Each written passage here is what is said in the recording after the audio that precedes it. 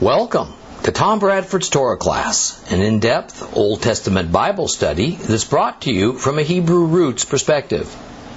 This week's lesson is week number 57, the book of Acts, chapter 28, the end of our study of Acts.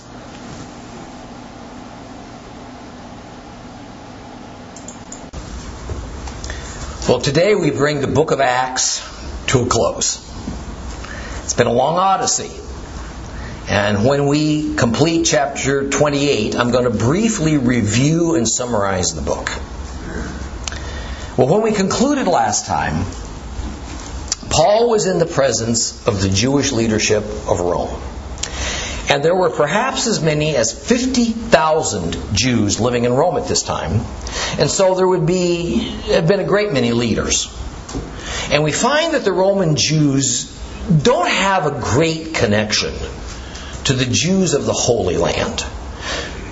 It might be too strong to characterize it as an us-them sort of relationship, but clearly the long distance between Jerusalem and Rome and the totally different lifestyles represented by the residents of each place created a challenging barrier between the tolerant Jews of Rome and the zealous Jews of Jerusalem. Now, it's probably fair to say that the Jews of Rome held a similar desire for a peaceful coexistence with the Romans, as did the Sadducees of Jerusalem. Now, of course, there was a price to pay to attain that goal of a peaceful coexistence. And the price was to compromise the Jewish religion with the Roman pagan ways, and to accept and support Roman political rule and Hellenistic lifestyle. Therefore, the Jews of Rome, they were a bit concerned about Shaul, who arrived in chains. I mean, was he a troublemaker? Was he a fomenter of rebellion? They had heard about the way. They knew of Paul as an evangelist of this movement. And now he shows up as a prisoner. They had no desire to be associated with Paul if it might damage the relationship between themselves and the Romans. Paul well knew this, so he was quick to say he had done nothing against Roman law or against Jewish law. In fact, he says that the Romans had decided to release him. It was some Judean Jews who objected. That's why he appealed to Caesar, and that's why he's come to Rome as a prisoner. So, pick up your Bibles, turn to Acts chapter 28, and we're going to read a portion of it. We're going to read from verse 17 to the end. Page 1400, 1400, if you have a complete Jewish Bible. Acts 28, starting at verse 17. After 3 days, Shaul called a meeting of the local Jewish leaders, and when they had gathered, he said to them, "Brothers, although I have done nothing against either our people or the traditions of our fathers, I was made a prisoner in Jerusalem and handed over to the Romans. They examined me. They were ready to release me because I had done nothing to justify a death sentence. But when the Judeans objected, I was forced to appeal to the emperor. Not that I had any charge to make against my own people. And this is why I've asked to see you, to speak with you. For it is because of the hope of Israel that I have this chain around me."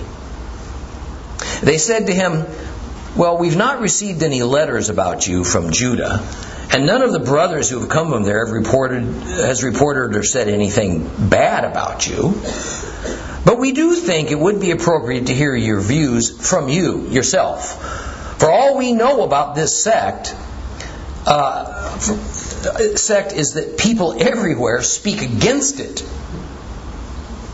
So they arranged a day with him, and they came to his quarters in large numbers, and from morning until evening he explained the matter to them, giving them a thorough witness about the kingdom of God, and making use of the Torah of Moses and the prophets to persuade them about Yeshua. Now, some were convinced by what he said. Others refused to believe. So they left, disagreeing among themselves after Shaul had made one final statement. The Ruach HaKodesh, the Holy Spirit, spoke well, and saying to your fathers through Yeshayahu, Isaiah the prophet, "Go to this people and say, you will keep on hearing but never understand. You will keep on seeing but never perceive, because the heart of this people has grown thick. And with their ears they barely hear. With their eyes they have closed. For fear they should see with their eyes, hear with their ears, understand with their heart, and do teshuvah, to repent, so that I could heal them.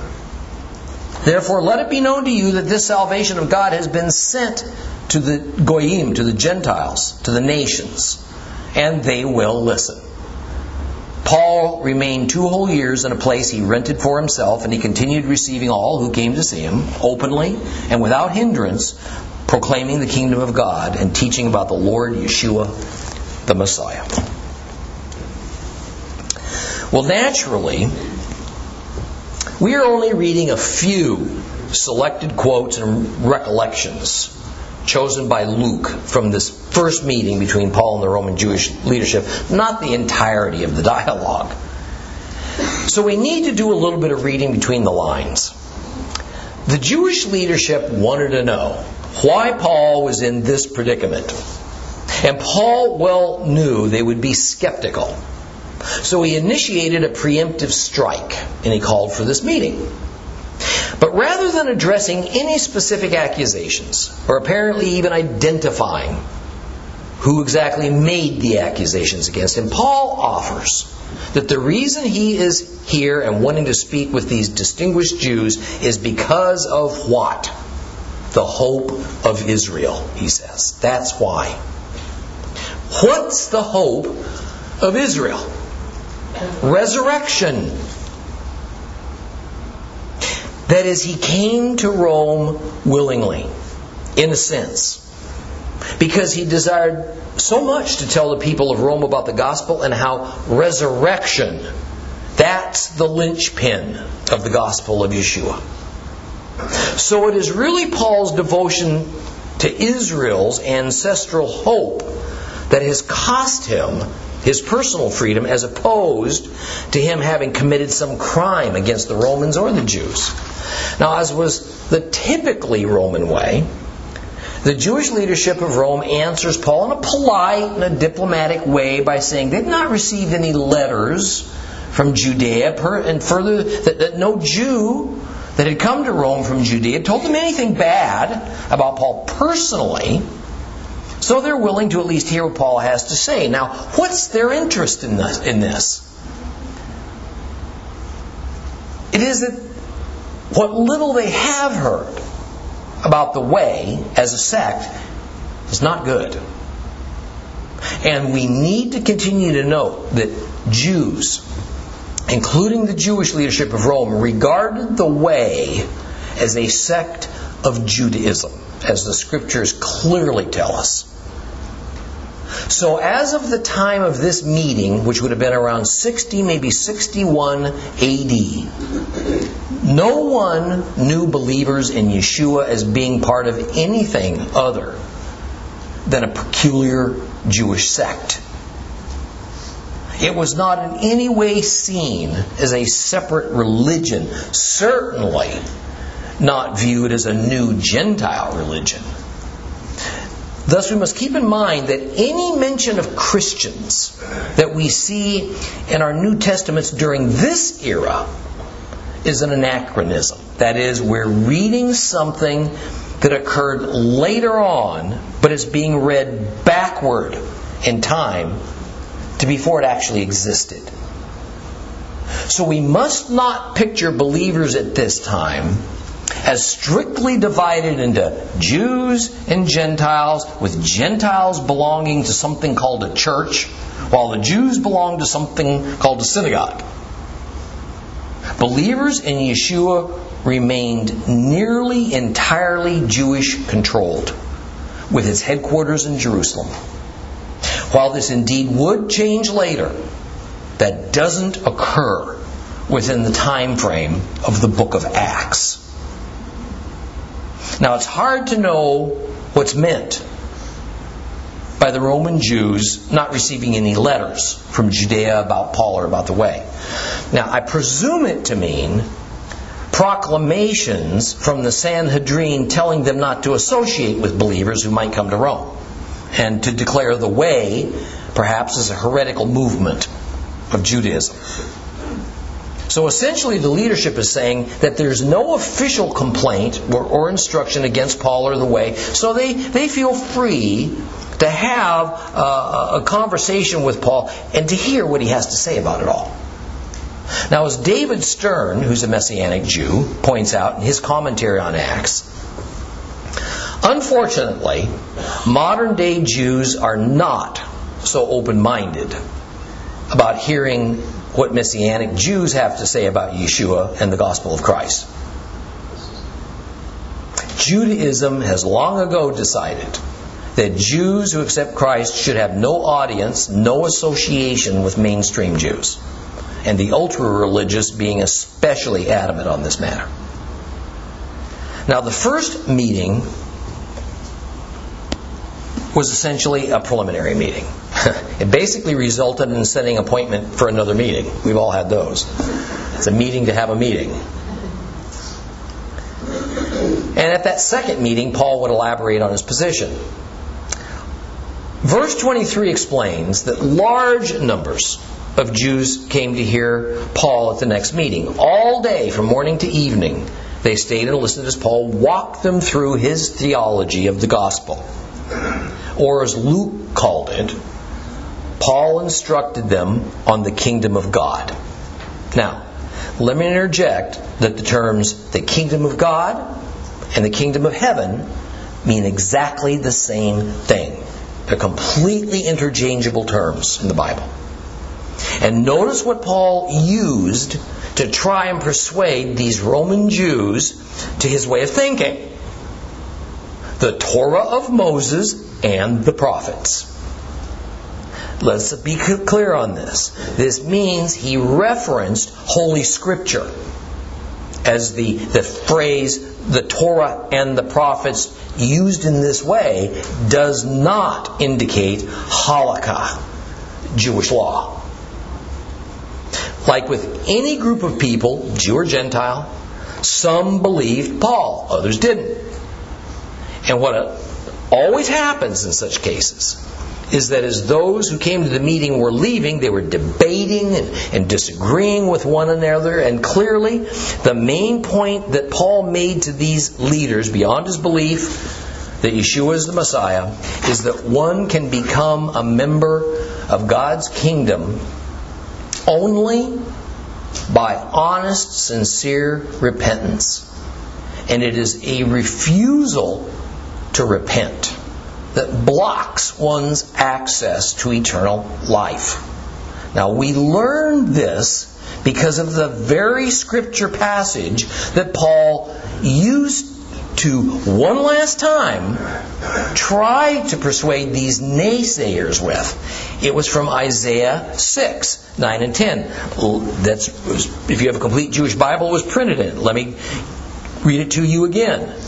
Go to this people and say, you will keep on hearing, but never understand. You will keep on seeing, but never perceive, because the heart of this people has grown thick. With their ears they barely hear, and their eyes they've closed for fear that they should see with their eyes, hear with their ears, understand with their heart, and repent,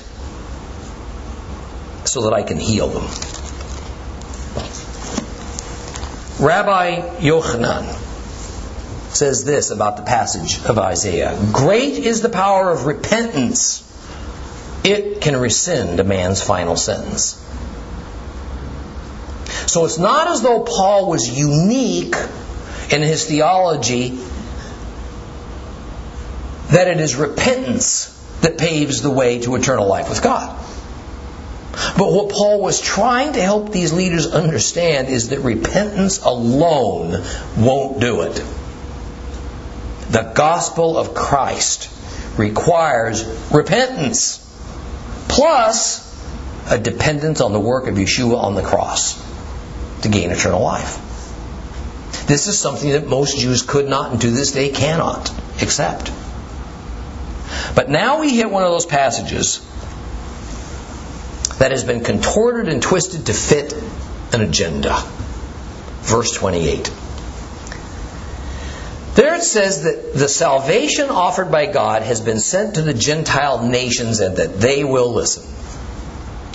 Now, much Christian doctrine has been created with this verse as its core reference, in order to claim that it means that Gentiles replaced Israel as God's chosen people. That is, God rejected the Jews and now He's accepted the Gentiles, thus replacing the old people with the new people. Nothing here says such a thing. And as I demonstrated in our last lesson, the idea that the Jews as a community of people rejected Christ, but Gentiles as a community of people accepted Him is ludicrous. We know of scores of thousands of Jews in the book of Acts that accepted Christ, and far fewer Gentiles. Gentiles outnumbered Jews at least 200 to 1 at this time. And as the chart I showed you previously reveals, in our day, no more than 1/3 of Gentiles have accepted Christ, meaning 2/3 have rejected Him. So the bulk of Gentiles have rejected Christ, just as the bulk of Jews have rejected Christ. Salvation's on an individual one-by-one basis, not as a collective of people. And when we go back to the Abrahamic covenant now to find the legal basis for salvation, we learn that it was always God's intention that all the families of the earth would be blessed by what God did through Abraham's descendants. And who are they? The Hebrews. This would affect not just Jews, not just Gentiles. So the purpose of the statement in verse 28 is not to show a transfer of salvation or preference from one people to another, but rather God said long ago that He would spread the gospel to the ends of the earth. And that necessarily includes Gentiles. Now the book of Acts ends by telling us that Paul stayed in the place he had rented for 2 years. And all during that time he was given the freedom to proclaim the kingdom of God and to teach about Yeshua. Now why Paul was there for 2 years without his case being heard, we just don't know. God said Paul would stand before Caesar. But we never learn if he did or he did not. In fact, we really don't know if Paul ever got out of prison in Rome. Many scholars think he died in prison. In fact, there's a strong hint in 2 Timothy that was written, by the way, while he was under arrest, that Paul sensed that his death was imminent. Listen to 2 Timothy 4, 1 through 9. I'll just read it for you. You don't have to go there. I solemnly charge you before God and the Messiah Yeshua, who will judge the living and the dead when He appears and establishes His kingdom. Proclaim the word. Be on hand whether the time seems right or not. Convict, censure, and exhort with unfailing patience and with teaching. For the time is coming when people will not have patience for sound teaching. But they'll cater to their passions. They'll gather around themselves teachers who will say whatever their ears itch to hear. Wow. Yes, they'll stop listening to truth. They will turn aside to follow myths. But you remain steady in every situation. Endure suffering. Do the work that a proclaimer of the good news should. Do everything your service to God requires. For as for me, I'm already being poured out on the altar. Yes, the time for my departure has arrived. I have fought the good fight. I have finished my race. I have kept the faith. All that awaits for me now is the crown of righteousness which the Lord, the righteous judge, will award to me on that day. Not only to me, but also to all who have longed for him to appear. So please do your best to come to me soon. Now that certainly sounds like a statement of someone who was convinced they had very little time left on this earth. So there you have it. We have arrived at the other side of the bridge that I spoke of when we first started 57 lessons ago. An Old Testament Hebrew gospel, as foretold by ancient Hebrew prophets, has been transported across a vast chasm of time and culture, and it has arrived in the world of the New Testament, complete with the synagogue, Judaism, and Gentile world dominance. But was the gospel taken away from the Jews and turned over to the Gentiles, as Christianity claims? The book of Acts exposes the fallacy of that fundamental Christian doctrine. We have also seen that the Hebrew Jewish gospel was not modified in order to allow for Gentiles. Rather, Gentiles had always been welcome to join with the Hebrew covenants under certain terms and conditions. It is that the Jews themselves had to learn that their traditions, their halakha, which had been developed since Babylon, had to be reformed to recover the meaning and the truth of the Holy Scripture.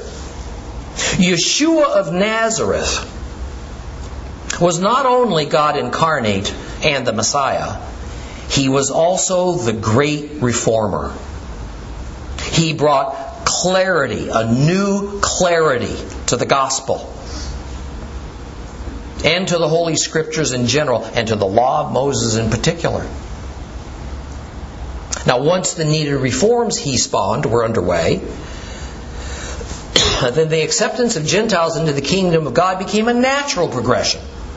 Even though the majority of Jews recoiled at such a thought, they fought it tooth and nail.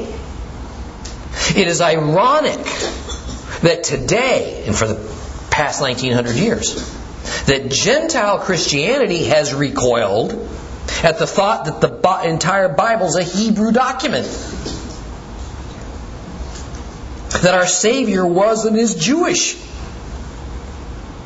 That the Jews do not have to abandon their Jewishness to accept Christ. And that our faith is, in reality, a faith with Hebrew roots. It's not a new Gentile creation. Now, while Paul gets so much credit for bringing the gospel to the Gentiles, Acts reveals his fervent and continued activity with the diaspora Jewish community. We also saw that it was Peter who got the ball rolling at the same time that Paul was still an enemy of Yeshua. Now remember that Peter was one of the original 12 disciples. Paul only arrived on the scene well after Yeshua's death and resurrection. So Peter sat at the feet of the Master. Can you imagine? For a couple of years at least, to hear the unfiltered truth. It was Peter, not Paul, who was there for the monumental Shavuot, Pentecost feast in Jerusalem, when the Holy Spirit descended like fire upon the believers. It was Peter who was taught by the Lord that Gentiles were not inherently unclean, and that they too were part of that promise that was made to Abraham. Well, let's briefly review our step-by-step journey through the book of Acts and watch how it led us by the hand across this bridge from the Old to the New Testament, if only we'll open our eyes and ears and be receptive to its message.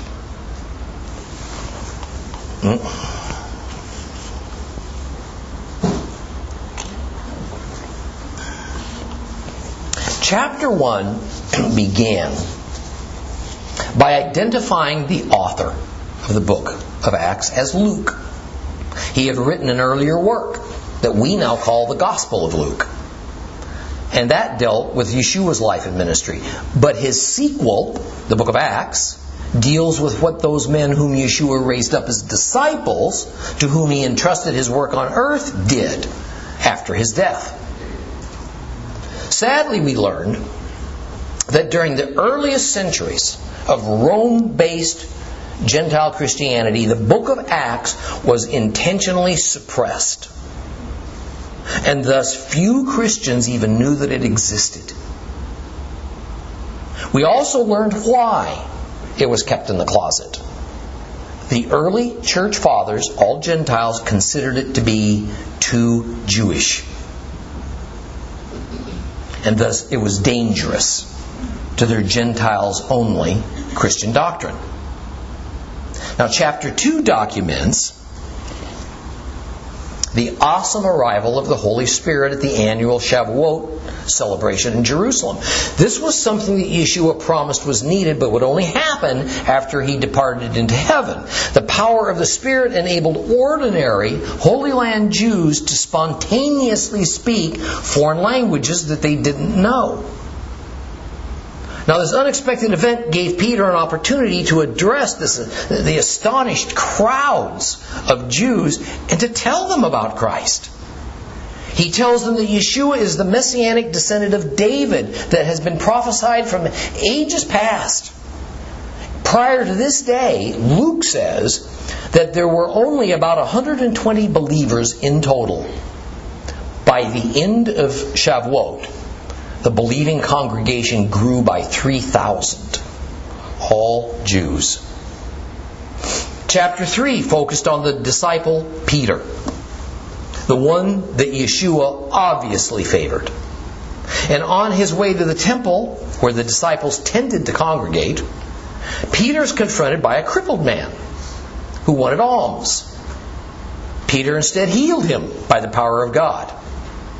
The amazed crowd again gave Peter a platform to speak, where from it he explained that the God of Abraham, Isaac, and Jacob has glorified his son Yeshua of Nazareth. And even though men killed him, and he arose from the dead, and he defeated death. And Peter tells the people that this same Yeshua is the prophet like Moses, that Moses said would eventually come after him.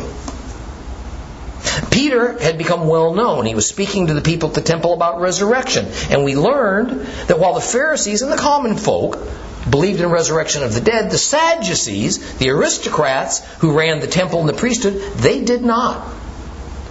The issue of resurrection is a source of conflict throughout the book of Acts. So Peter and John were arrested by the Jewish temple police, taken before the Sanhedrin, where they were questioned. The Jewish elders wanted to know how they had managed to heal this cripple. The disciples made it clear that it was through the power of the one the Jewish high court had ordered crucified. Peter and John were ordered to stop speaking in the name of Yeshua. They flatly refused. The numbers of believers, all Jewish, continued to grow. Chapter 5, we met Hananiah and Sapphira, believers, who owned some property and they sold it. They had apparently promised to give the proceeds to the leadership of the way to be distributed to the poor. But they lied, and they only gave some of it. Hananiah was struck dead by God for this. Shortly afterwards, so was his widow. A reverent fear now spread among the believers. This was no game they were playing.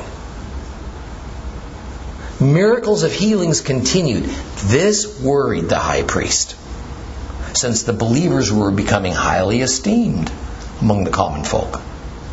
So some disciples were arrested, taken before the Sanhedrin, ordered to stop healing in the name of Yeshua. While being interrogated, Peter told the Sanhedrin that God had exalted Yeshua to the right hand, to God's right hand in heaven. The Sanhedrin called this blasphemy. Some wanted Peter executed for this heresy. One elder counseled, it's better to let this movement run its course and die out as countless other similar movements have. So Peter was flogged and released. So the number of believers was growing daily. Of course, there were growth pains.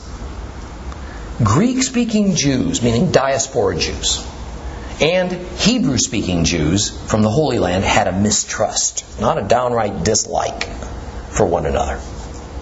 The Greek speakers felt that their widows were not being given an equal share of the charity as were the Hebrew speakers' widows. The leadership council of the Way is the name they'd given to their sect, decided that 7 men from the congregation should administer the charitable funds. And wisely, to diffuse the situation, they chose 7 Greek speakers to do the job. One of those chosen was a man named Stephen. Well, by now, priests were joining the ranks of the believers, which only increased the alarm and anger of the high priest. One of the 400 or so synagogues in Jerusalem vehemently opposed Stephen's message. This was mainly because he was a hated Samaritan. And they hired some men to lie and to say that they had heard Stephen speak against Moses and against the temple. He was arrested, brought before the Sanhedrin on charges of blasphemy. Now, chapter 7 tells the story of Stephen's martyrdom. His defense speech to the Sanhedrin reminded them that their forefathers killed the prophets for speaking the truth. And now, this present generation had done the same thing to the greatest prophet ever, Yeshua. Stephen's execution set off a series of retributions against other believers, and they scattered. But all their scattering accomplished was to further spread the gospel among the Jewish community. Well, the Yeshua movement is spreading rapidly in the Holy Land area. And chapter 8 shows how some deceivers will always try to personally profit from or hijack a successful ministry. Always. We read the story of a sorcerer named Shimon who witnessed the amazing power of the Holy Spirit that was wielded by Peter and others of the disciples, and he wanted that power for himself. And as a professional magician, his thought was to purchase it. Peter strongly rebuked him.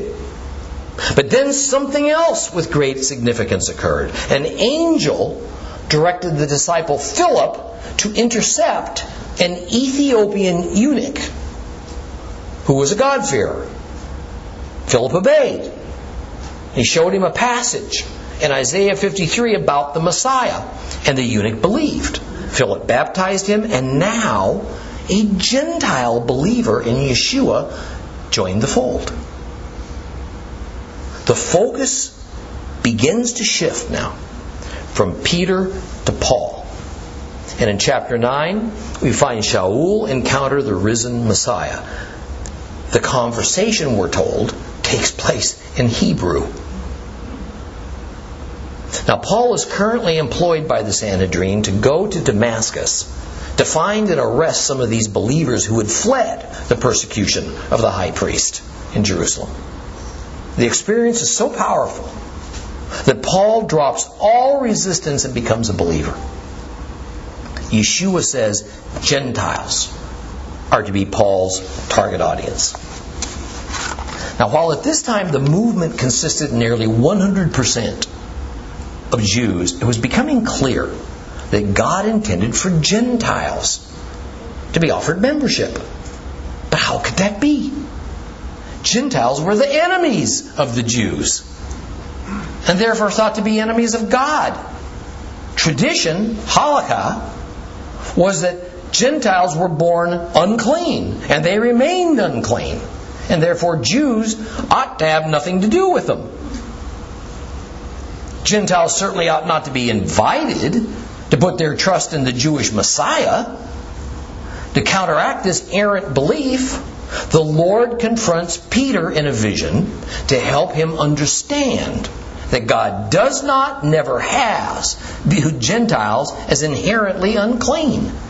He uses animals let down in a cloth from heaven as the visual imagery. Now at first, Peter thinks that this is God testing him about kosher eating. But after thinking about it, he suddenly realizes and says in verse 14, "Oh, now I understand that God does not play favorites, but that whomever fears Him and does what is right is acceptable to Him, no matter what people he belongs to." For some reason, to this day, despite Peter saying he now understands this has nothing to do with kosher eating, the institutional church doctrine is that God told Peter that this vision was all about food, and that He has abolished the kosher food laws. Peter's now prepared to go to yet another Gentile. This time a hated Roman soldier named Cornelius, who God said his heart was hungry for the truth. Peter went to the soldier's house, told him the gospel, and Cornelius and his entire household believed and they were saved. In fact, Peter personally witnessed the Holy Spirit falling upon them. Now the key words of chapter 11 are its first words. The emissaries and the brothers throughout Judah heard that the Gentiles had received the Word of God. But with the addition of more Gentiles, resistance increased among many Jews who demanded that Gentiles who were offered to join in Israel's covenants first had to be circumcised, and they had it so that made them Jews. And as far as the Jewish priesthood was concerned, things were really getting out of hand. This growing movement was viewed as a threat to the temple power structure. And so Peter was again arrested, and James, who was John's brother, was executed. But the Lord once again rescued Peter because Peter's ministry was not yet completed. Chapters 13 and 14. Well, they switched the scene from the Holy Land. First to Antioch, where a couple of disciples were bringing the gospel to the Jews in that city, and then on to the island of Cyprus.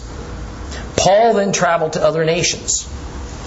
And as became his custom, each time he entered a new town, he'd go to the local synagogue to preach.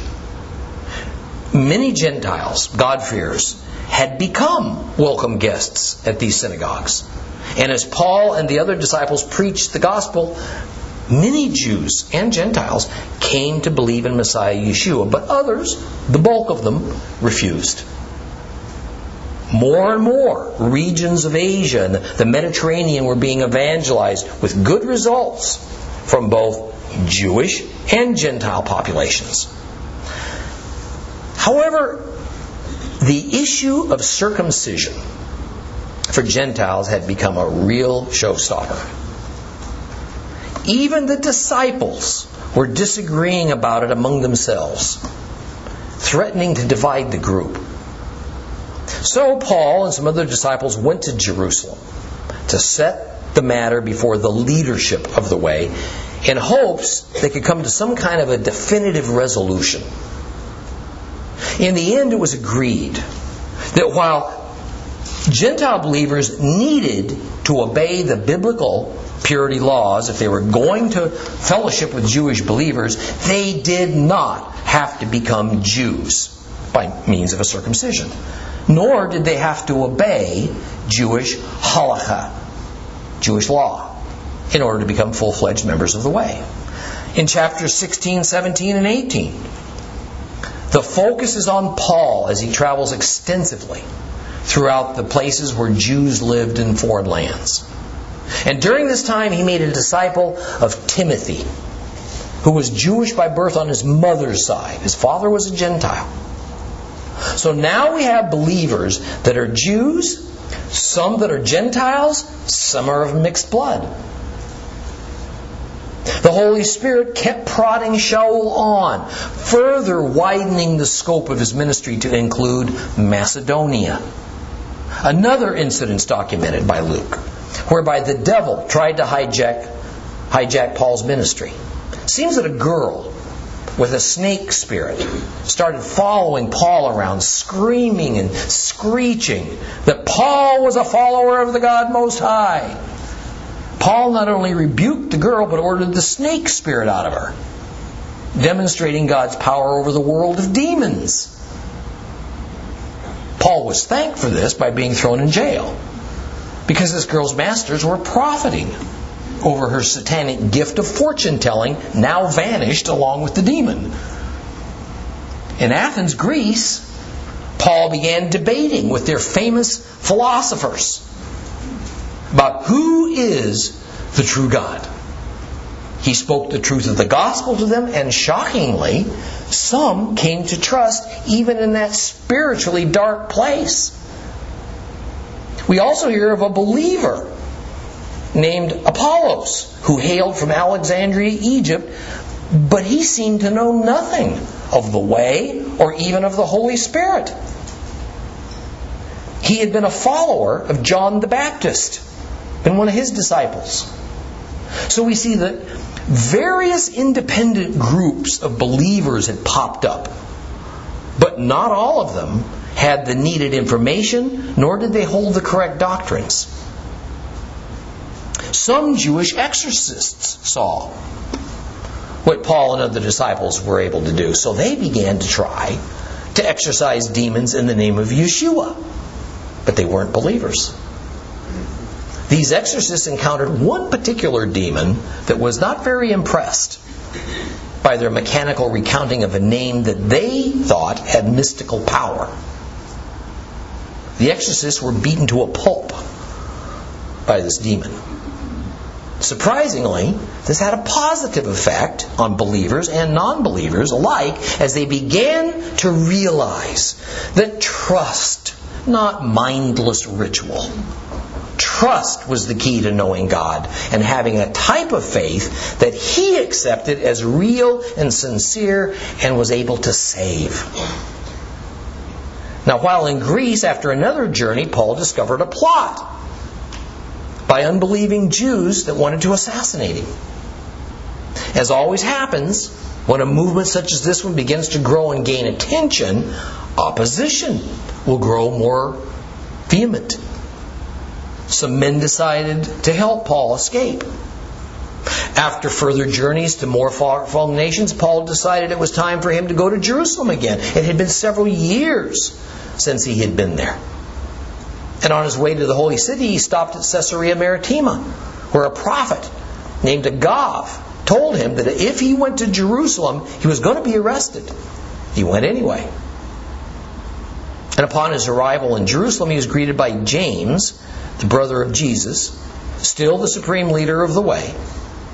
And James told him that tens of thousands of Jews had joined the movement. And all of them remained steadfast observers of the Torah. But news arrived ahead of Paul that he had been teaching against the Torah and against Jewish tradition. A demonstration involving a vow offering was arranged for Paul to prove his loyalty to the Torah and to his Jewishness, and he followed through with it. However, some foreign Jews from Asia were in Jerusalem for the Shavuot festival. They recognized Paul, and they slandered him by saying that he had defiled the temple by bringing Gentiles into it. Well, the crowd went into an angry frenzy. And the local Roman garrison had to literally rescue Paul from the crowd. This led to an opportunity for Paul to tell a story of his turning to Yeshua and why everyone should too. The Romans presented Paul to the Sanhedrin for trial. But the Roman commander could make no sense out of the charges brought against him. Paul told the commander that he was a Roman citizen.